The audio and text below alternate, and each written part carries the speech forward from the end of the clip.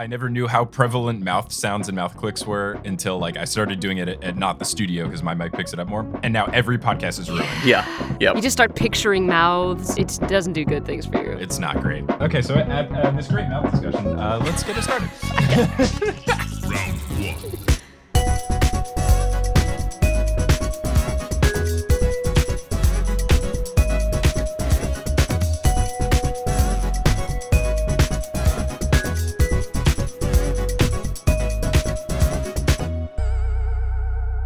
Welcome, fellow sleuths, to Meddling Adults, a game show where we grab our teeth collections and go head-to-head to test our wits against the prowess of fictional young detectives for charity. I'm your host, Mike Schubert. I'm notoriously bad at solving children's mysteries, which is why I am safely behind the judges' table, letting others duke it out instead. Our contestants this week are Kristen DiMercurio and Jeffrey Cranor. Today's mysteries are from Encyclopedia Brown. Kristen will be playing for the Black Trans Protesters Emergency Fund, and Jeffrey will be playing for Never Again Action. Now, without further ado, let's put the pedal to the metal and meet our guests. Kristen and Jeffrey, how's it going? Good, Mike. Hello. Hey, what's up? All things considered, things are doing all right in our little perspective podcasting from home situations. Yeah, as someone who recorded from home already, my life with COVID and everything happening didn't change much, which means I think I need to change my life. Yeah, I'm kind of in the same place. Yeah, I've been recording so much from home. We've been recording Night Vale since 2012 from Cecil's home and writing it from our own homes. And so, yeah, a lot of that is kind of the same. The problem for me was that I used to do all of my recording at home, and then Multitude got a studio, and then a year later, COVID happened. So I had it for just long enough to get very used to using the studio and being like, ugh, I am beyond recording at home.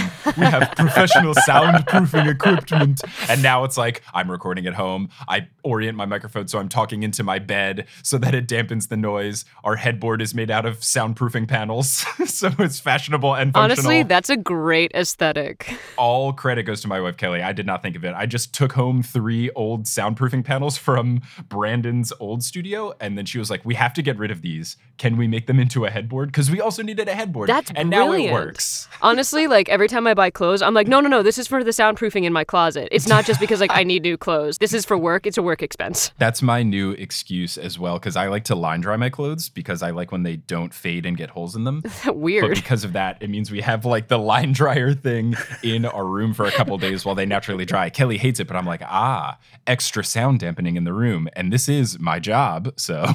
Bet she loves that. She hates it so much.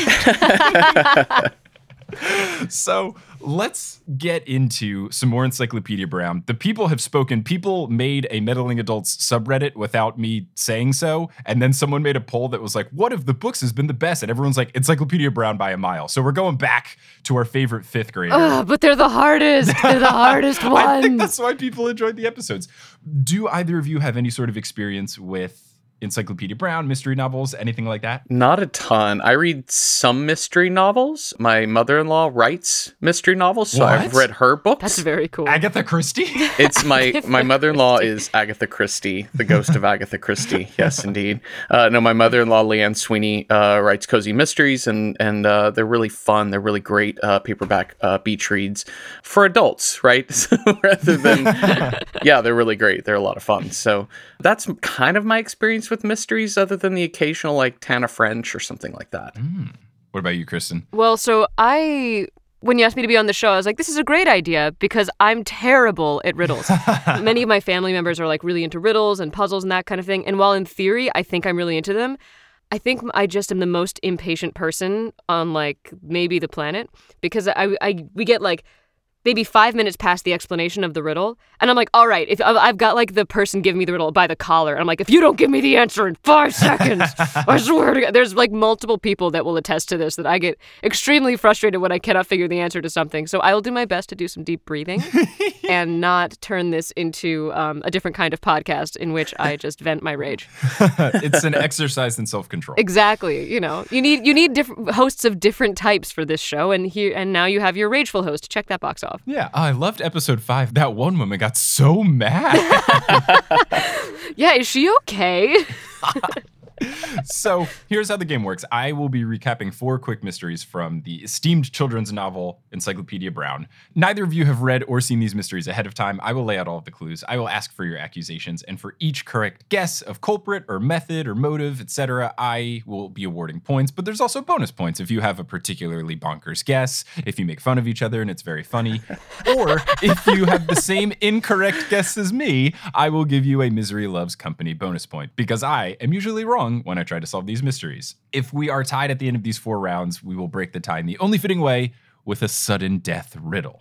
So, now that all the rules have been laid out, I say we get into our very first mystery, which is the case of the ginger ale. Just like such an anticlimactic name. You read it in like a very, like it was gonna be, and then it was the case of the normal thing. I will say that Encyclopedia Round titles alternate between very innocent and very intense, because in one of the mysteries I read but didn't do for this episode, it was called The Case of the Murder Man. That's a case. I like how low stakes ginger ale is. It's really nice because it takes the pressure off solving the mystery, because I feel like just at the outset, you know, even if Encyclopedia himself fails to solve the mystery, it just really was somebody drank somebody else's ginger ale. That's what I'm hoping. That's my guess here. Yeah. Well, I regret to inform you that this case is actually about the theft of a multi-million-dollar violin. What? Oh, that's fine. I don't like music, so that's okay. So, given that we are recording this on June 5th, 2020, I am just going to pretend that Encyclopedia Brown's father, who is the chief of police, does not exist anymore. Love that. So it's just going to be Encyclopedia Brown and all of these. I will say that what does make me feel good about these books is that Encyclopedia Brown's father is the most incompetent police chief in fictional book history, maybe, and an 11-year-old has to solve all of the crimes. So I'm just going to omit Encyclopedia Brown's father from every story this episode. Great. Bye. So Encyclopedia Brown's mother asks, "Do you know anything about ginger ale?" And Encyclopedia Brown says, "It comes in a bottle, and I don't like it as much as root beer." Oh my God. It can come in a can. Which I think is an incorrect take. I feel like ginger ale is vastly superior. It's a terrible take. I mean, root beer is fine. It's very good. But like, it's very specific. Like, I want root beer with like maybe like a burger. But like when I'm on a plane, like I don't want a root beer. I want a ginger ale. Yeah. Yeah. Ginger ale calms the stomach too. It's nice. Yeah. It's relieving. I also think the root beer is a very 11-year-old drink. It has beer in the name. Right. And put you can your drink ginger ale for your whole life. And it's Yeah, like respectable. exactly. That's right. And then you get old enough and you learn that ginger beer exists and you're like, "Whoa, Yeah. where have you been all my life?" Oh, you're more expensive than ginger ale. That's where you've been. So Encyclopedia Brown's mother says that it's part of a case involving Ruffino de Verona. And Encyclopedia Brown goes, "The famous blind violinist?" I Googled it. This person is fictional, unfortunately. Jesus. Damn it. But with a name like that. Yeah, I know, Ruffino de Verona. So apparently Ruffino de Verona has a summer home on the beach in Idaville, Indiana, which I did look up on Google Maps and is an hour and a half away from the nearest beach, which is just a Lake Michigan beach, which I grew up on the Jersey Shore. This does not feel like a beach. That's not a beach house. That's just a house. That's just a It's house. a glorified lake house. You can have a summer home that's just a summer home. I mean, if we eradicated all thoughts about what distance is, everything is a beachfront home. I mean, if you loosen up your definition of just math in general. Yeah, and like geography, physics. Yeah, Pangea is just a big island. That's true. His Pangea summer home. Yeah. Why is Australia the biggest island? Why not the Americas? That's a pretty huge island. I mean, Asia plus Europe is enormous as an island. So apparently this violinist has been tricked out of his prized violin over a glass of ginger ale. So Encyclopedia Brown goes alone to this summer home, and then Mr. de Verona explains that he lost the violin in a bet to Hans Braun, the concertmaster of the Glendon Symphony, also a fictional human being. So de Verona brings over a tray with 3 bottles of ginger ale, an ice bucket, and several glasses. He says that Clara, his maid, was off for the night, so it was only him and Hans in the house. They were talking about puzzles, because Hans loves locked room puzzles specifically, and soon enough, they were betting their Stradivarius violins against each other. Jesus. Okay. This is normal human behavior. Yeah. That's what I do when I get together with my musician friends. We just like bet our prized things over soda. Yeah. So I don't know if either of you are familiar enough with music or general fanciness to know what a Stradivarius violin is, but it's a violin made by this old school composer who's named Stradivarius. And I looked up how much these violins cost, and I couldn't get an average price, but I did get that the highest one ever sold went for $16 million. Oh, Wow. yeah, same. And that same. one is currently valued at $46 million, but is not for sale. Has anybody ever played it? I have no idea. I am so confused by this. Does it just sound better? $46 million better? Is it one of these ones kind of like 80s hair metal bands where it has like two necks on it, like coming out at different angles? Or like a neck at both ends, like a double-edged sword. Yeah, I think that's it. Does it have like a keyboard on it as well? Yeah, right? Is like Siri installed? Like, what else we got in there? Yeah, it's definitely a smart violin. Oh my God, it's definitely just like a government tracking violin. It's actually listening to you. So what it actually is, I looked it up, is that apparently only 1,000 were made. And then it said that there's only 828 that are still intact, I think. And then from those 828, only 200 something are accounted for. So it makes me think that there is a black market of Stradivarius violins. And I really want a whodunit series specifically about the black market of multi-million-dollar violins. Please. Oh my God, black market musicians would be a great band. Oh, yeah. Yeah. Okay, guys, the episode's over. We're going to go start a band. Thank you all for Black listening. market musicians! We're off to buy 3 Stradivarius violins first. Well, if we get one that's got a double neck, we can split it. So basically what happens is that Hans and Rufino are doing this bet, one violin against the other, winner take both violins, that Hans can lock something in the room and then change the situation without Rufino de Verona hearing him or noticing him. And he can do all of this in 1 hour. And if he's able to change this thing, he will get Rufino's violin. And if Rufino figures out how he did it or hears him in the act, he will get Hans's violin. Okay. Gotcha. So here is what takes place. Rufino drops 4 ice cubes into a glass and then explains to Encyclopedia Brown that Hans said, "Oh, this ice is cold." And he filled a glass with 4 pieces of ice just as I have done. Then Hans gave me the glass to hold. I heard him open a bottle of ginger ale. He left the room carrying it. I locked the door afterwards, making sure that Hans was out in the hall. Next, I locked the 2 windows so there was no way of getting into the living room without breaking the windows or the door. So he felt this glass from Hans and made sure that it was only filled with ice. Then he moved an oil painting and put the glass inside of a safe behind the oil painting, which is some great old rich man shit. Okay. We're in Rufino de Verona's house, right? His beach house in Idaville, Indiana. Yes. Okay. This is his. This isn't Hans's house. No. Okay, So great. he can't do anything to preset and make the room fake. Okay. Great. Gotcha. The bet was that I was to sit in a chair in the middle of the room. I was to stay seated exactly for 1 hour. In that hour, Hans was to enter the locked, lightless room, open the locked safe, take out the glass, remove the ice, pour into the glass the bottle of ginger ale that he had carried into the hall, lock the safe, leave the room, and lock the door behind him, all without me hearing him. Okay. So he's supposed to get ginger ale into that glass that only has ice cubes in it. Right, and it's in a locked safe. In a locked safe. Question. Is Hans an X-Man? They do not clarify. We can't rule it out, though there is no evidence that says he is. Okay. Can we change the definition of ginger ale so that we could potentially look at melted water in the glass and call it ginger ale? That's right.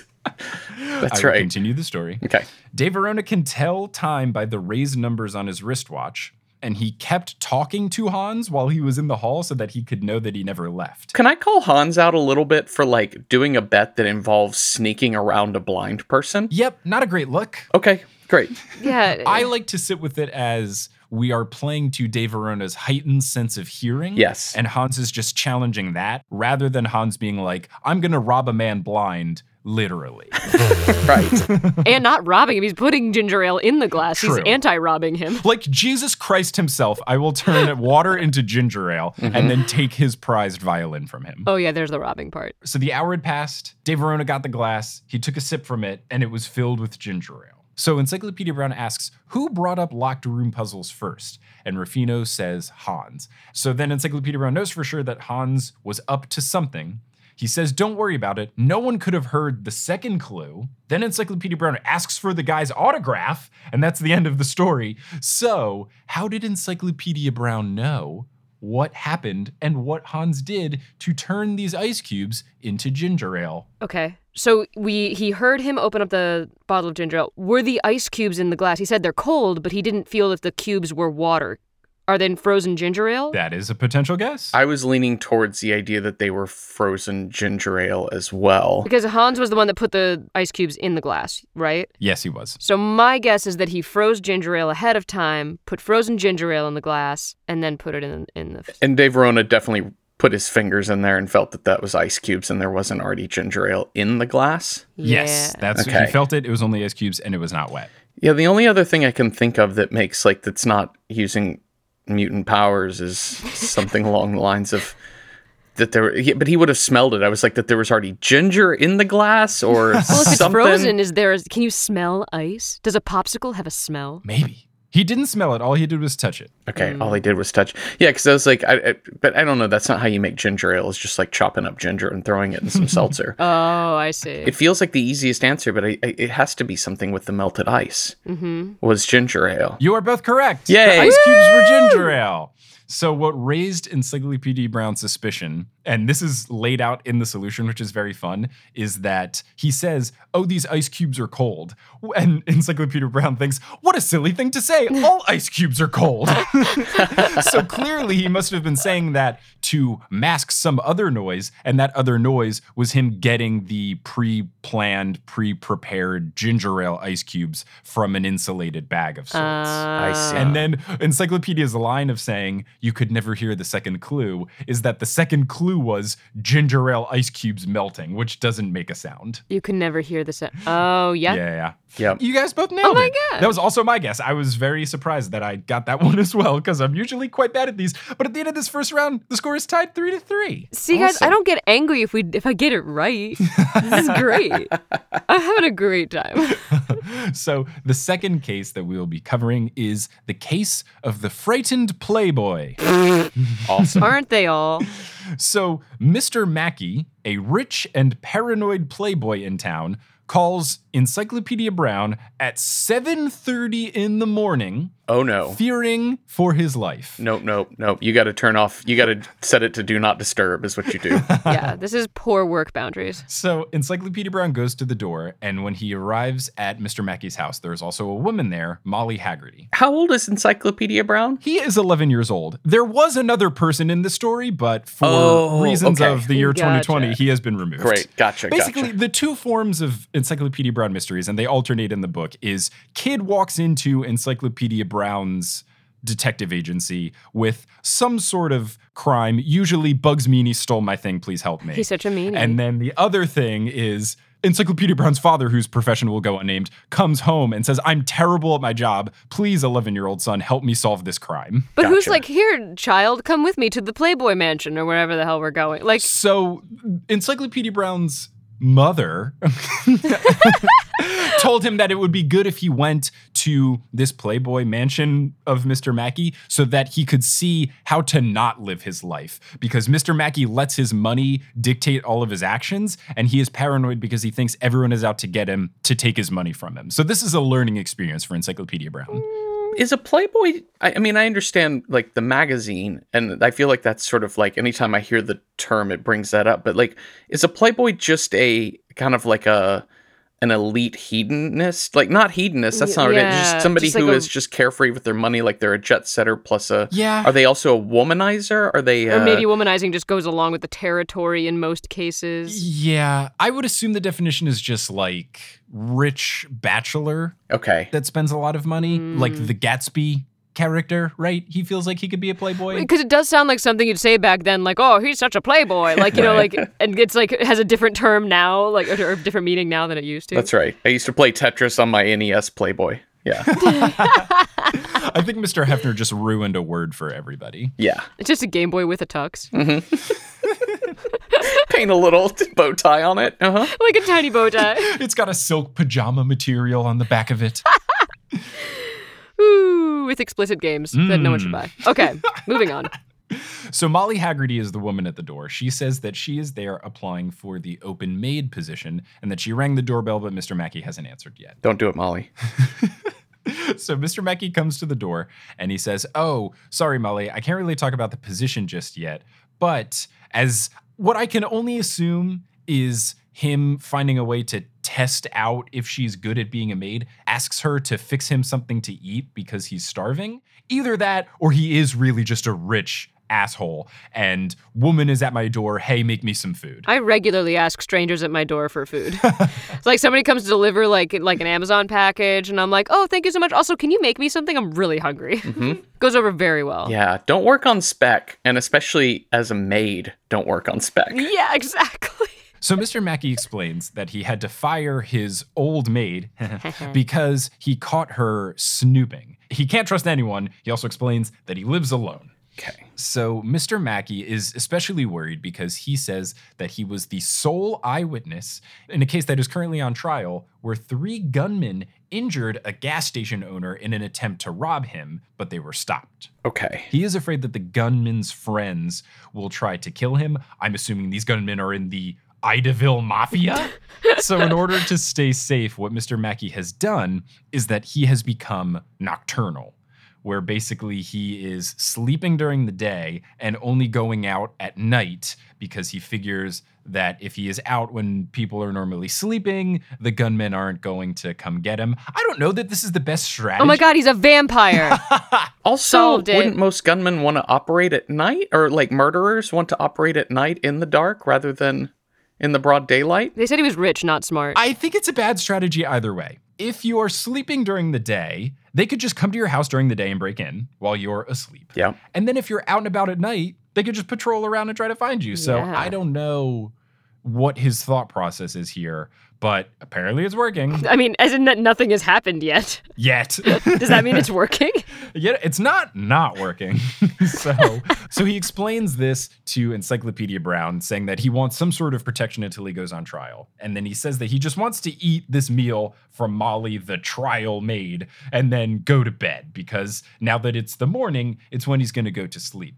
So she comes in and has prepared a meal of soup, a sandwich, and a glass of iced tea, and puts it down on a tray. Encyclopedia Brown says, "No, don't eat that." And he goes, "Why?" And Encyclopedia Brown explains that Molly has to be in on it. Now, how did Encyclopedia Brown know that Molly was in on the crime? Or the attempted crime, I guess. Okay. Do we know what the old maid was snooping for? Do we have any of that info? We do not, just that he caught her snooping, and it was suspicious enough that he fired her. And there were 3 gunmen specifically.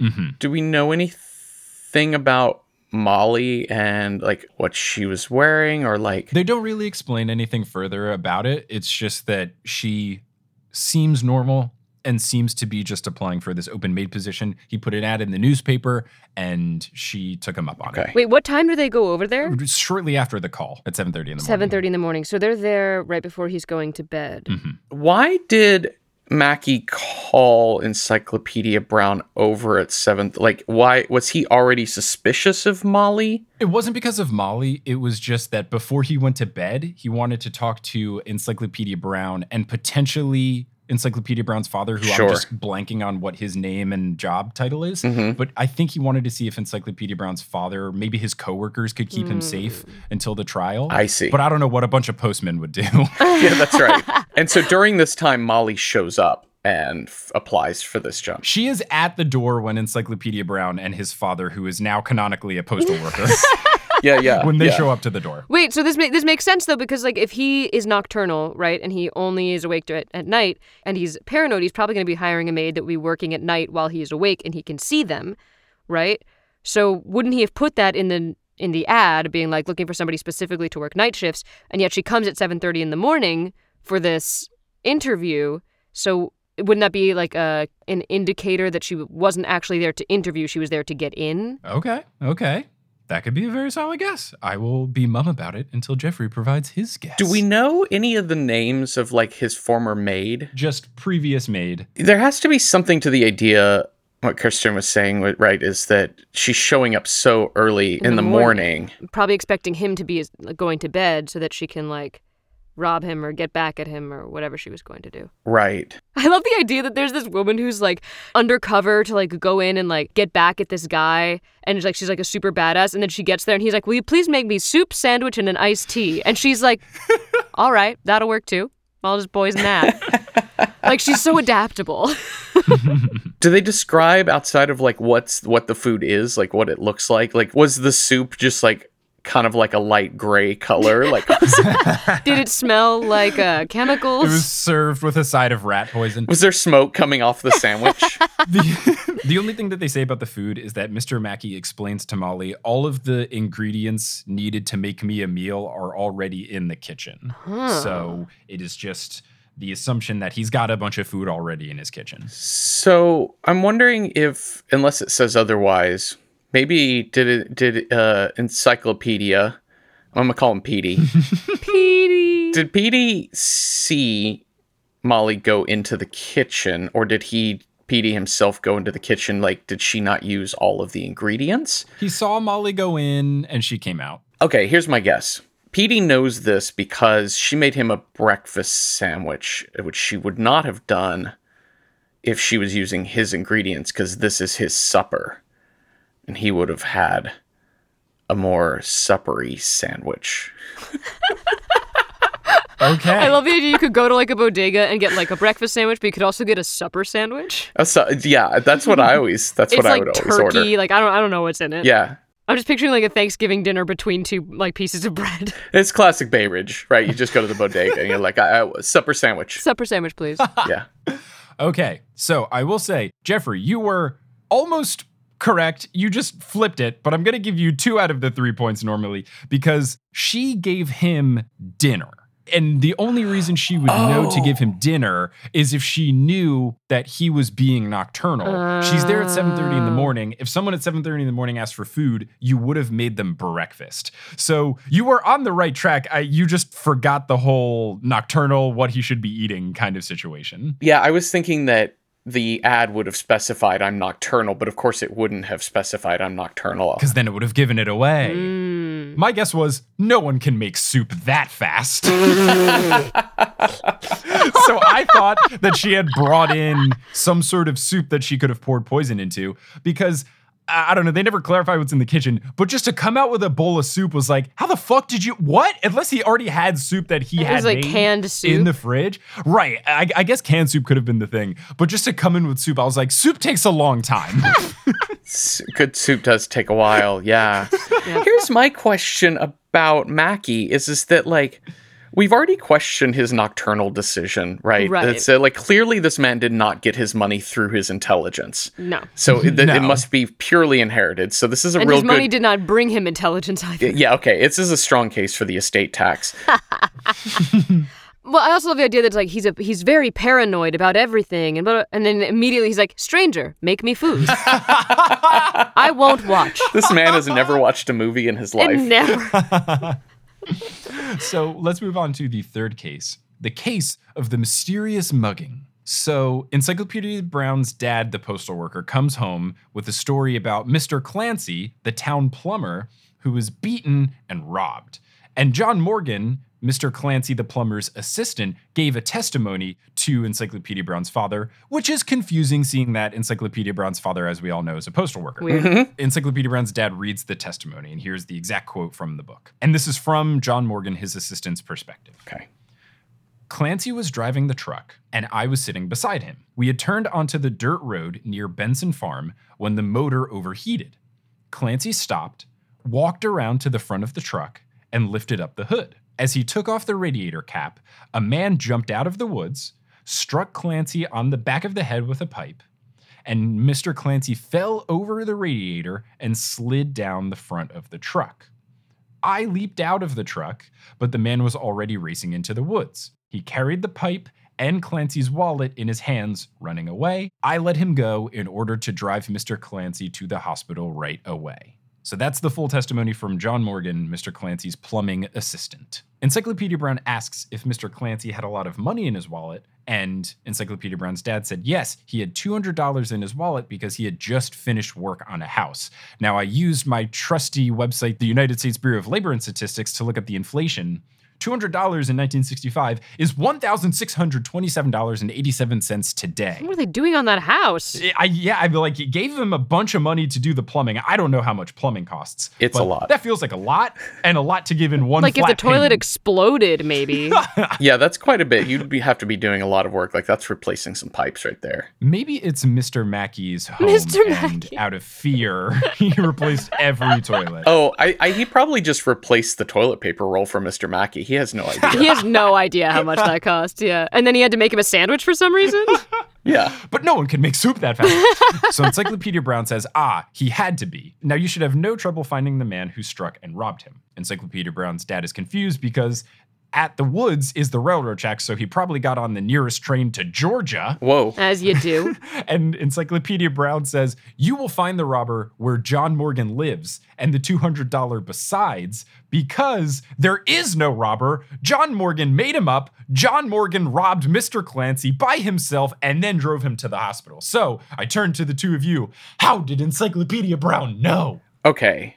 So it has to do with the radiator. Right, because he unscrewed the radiator cap, but we don't know if he put it back on. There's also a thing, too, where if you've ever had a car overheat, if you take the radiator cap off, your whole front part of your body will be Burned, because it's like a steam burned. thing. Yeah. That's really dangerous. So, like, the idea that somebody would take a radiator cap off on an overheated car without waiting for quite a while before you do that. Mm-hmm. That's already crazy, but I assume that really the big issue here is that the car overheated. How does he bring him to the hospital? How does he drive him to the hospital? That's my guess here. Well, then it says he fell over the radiator and slid down the truck. So if he'd fallen over the radiator in an overheating car, he would have been burned. Yeah. Like not just with steam, but just like touching an overheated radiator, right? Don't you have to use like a cloth or something if you're ever going to go near it? Yeah. I'm not well versed in cars, but I will say this was also my guess that the car overheated. How could you grab the radiator cap if the car was overheated? That feels very hot. Mm-hmm. Yes. Now, the actual solution is much simpler. If the hood was up, how could this guy see the thing happening? Oh my he was still in the car. Oh my God. Now I'm mad.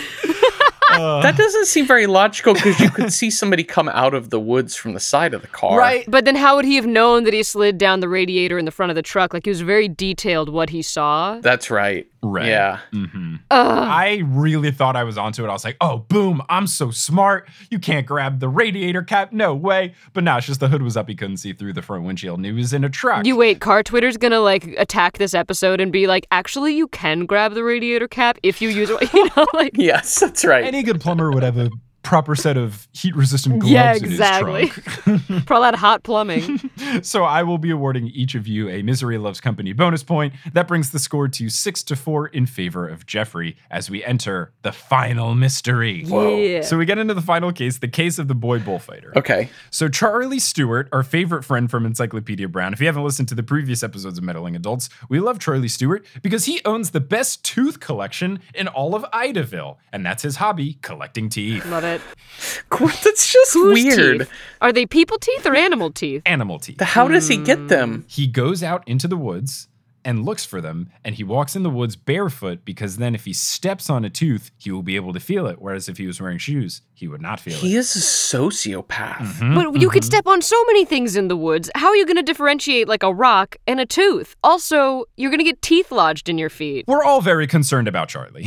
Oh my God. Like, what kind of, like, crazy nerve endings does he have on the bottom of his feet that he can detect the difference between a tooth and a rock? I want to read the book of poetry that Charlie Stewart writes about finding teeth in the woods. That's what I want to read.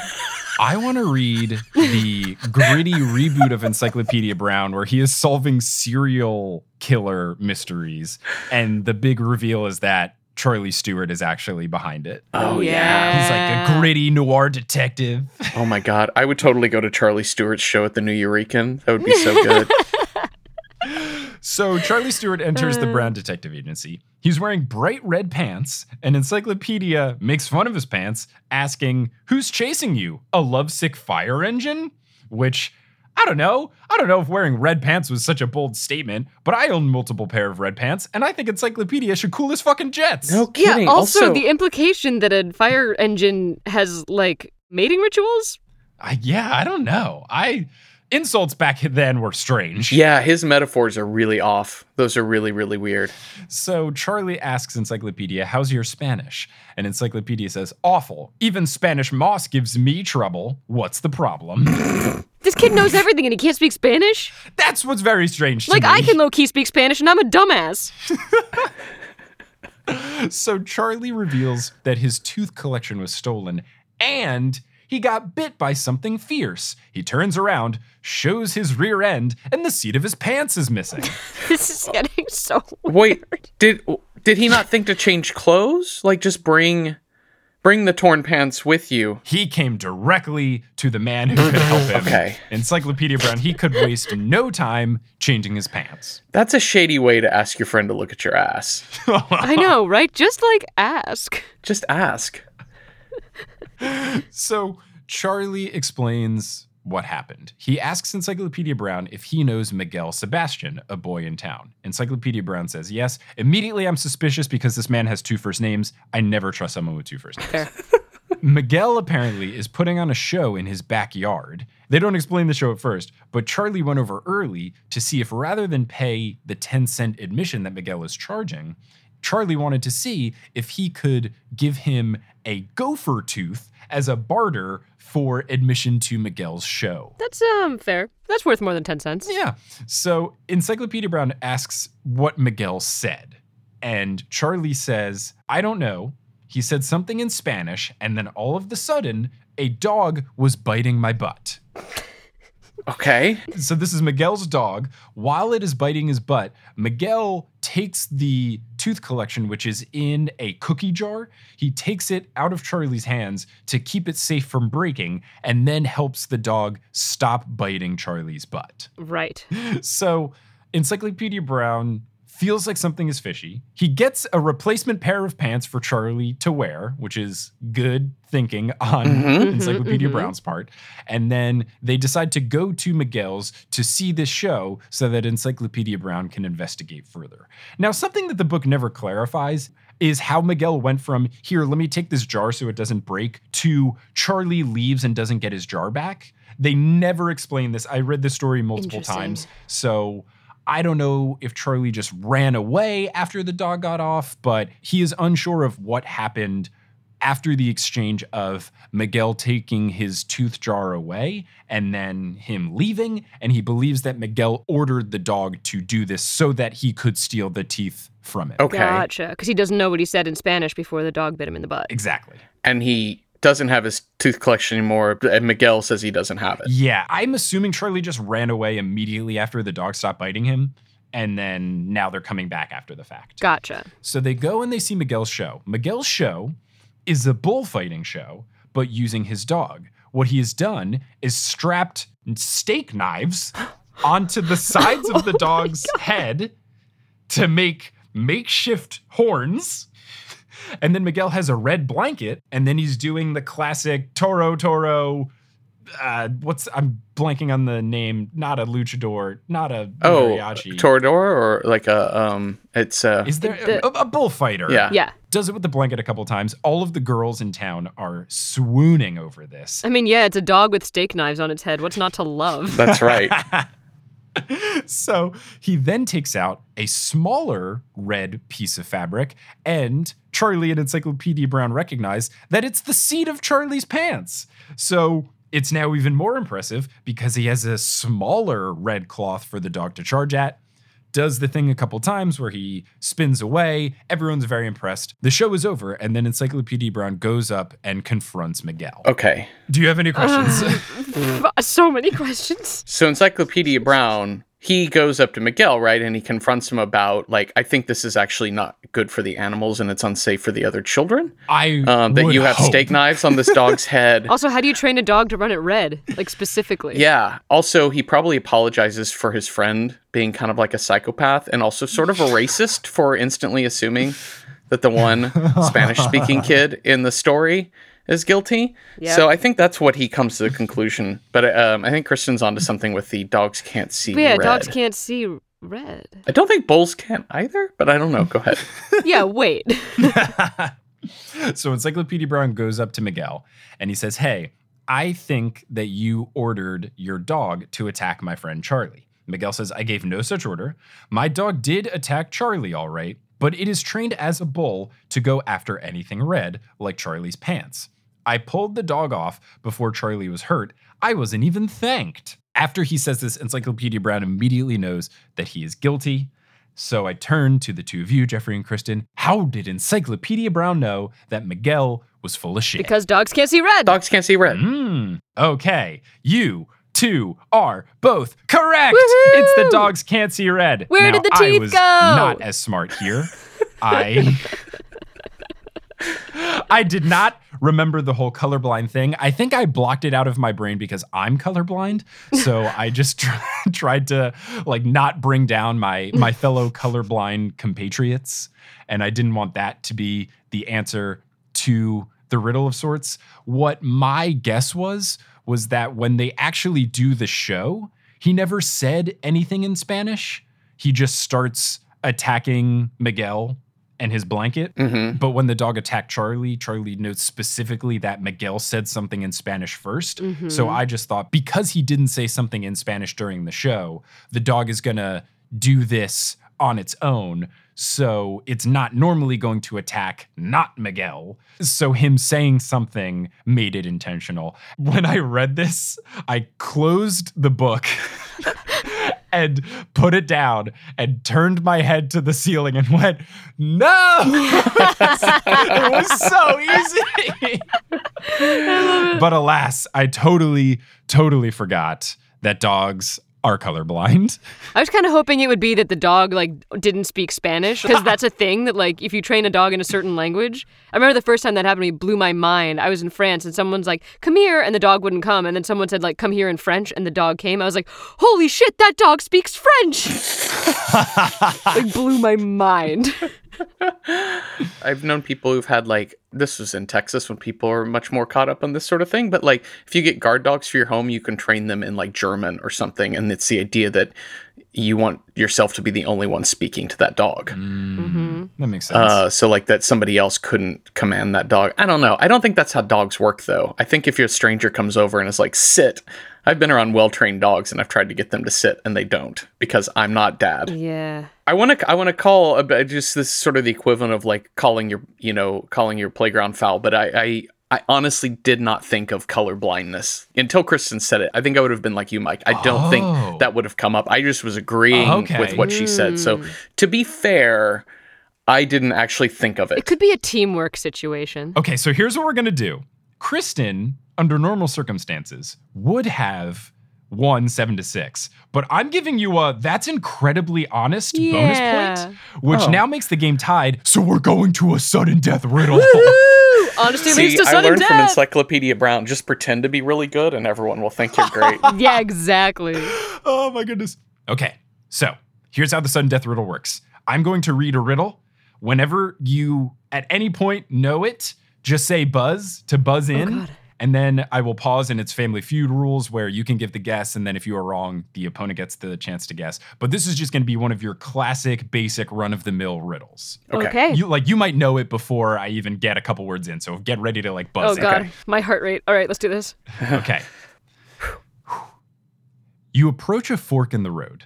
There are two twin brothers, one of which always tells the truth, and one of which always lies. One road leads to paradise, and one road leads to torture. How are you able to tell which road gets you to paradise?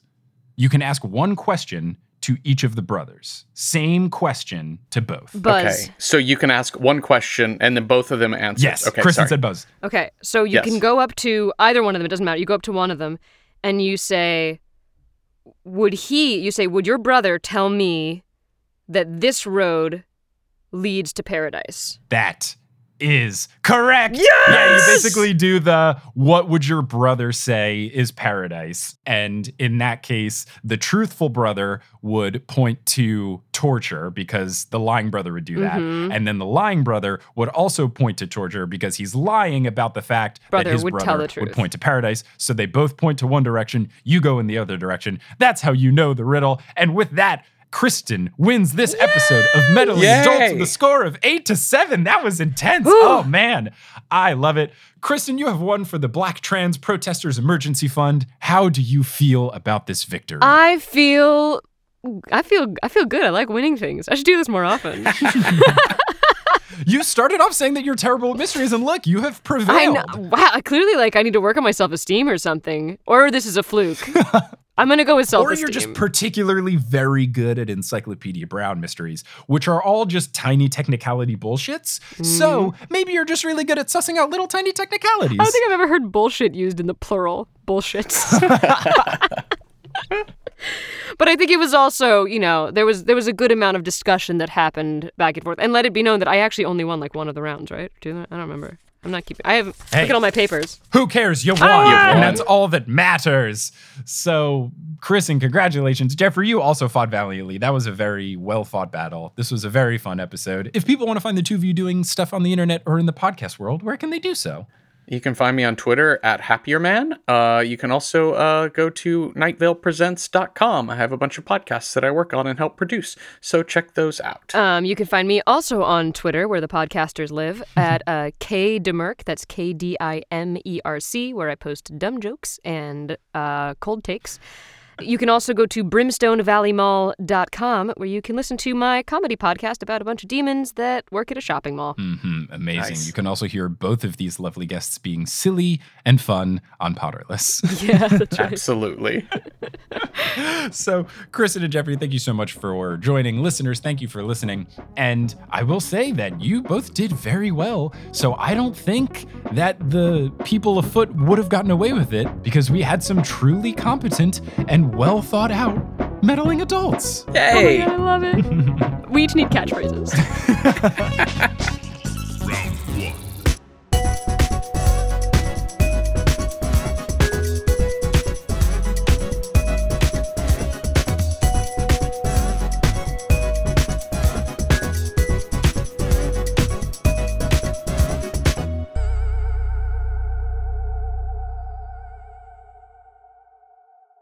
Hey, thanks for listening to Meddling Adults. Meddling Adults is created, hosted, edited, and produced by me, Mike Schubert. It's co-produced by Multitude. The music is by Bettina Campomanes. The art is by Mayan Atias, and the web design is by me and Kelly Schubert. If you want to follow the show on social media, you can. It's at Meddling Adults on Facebook, Instagram, and Twitter. On Twitter, I've been doing weekly polls where I ask people how they scored in the episode, so you can test your score against the rest of the audience. Spoiler alert, most people are pretty bad, so you shouldn't feel bad about your performance. If you want to learn more about the show, you can go to meddlingadults.com. And if you want to contribute to the charity prize pool, you can join our Patreon over at patreon.com/meddlingadults, where all of the proceeds will be going to charity. Thanks so much for listening, and hope to see you next week for our next episode.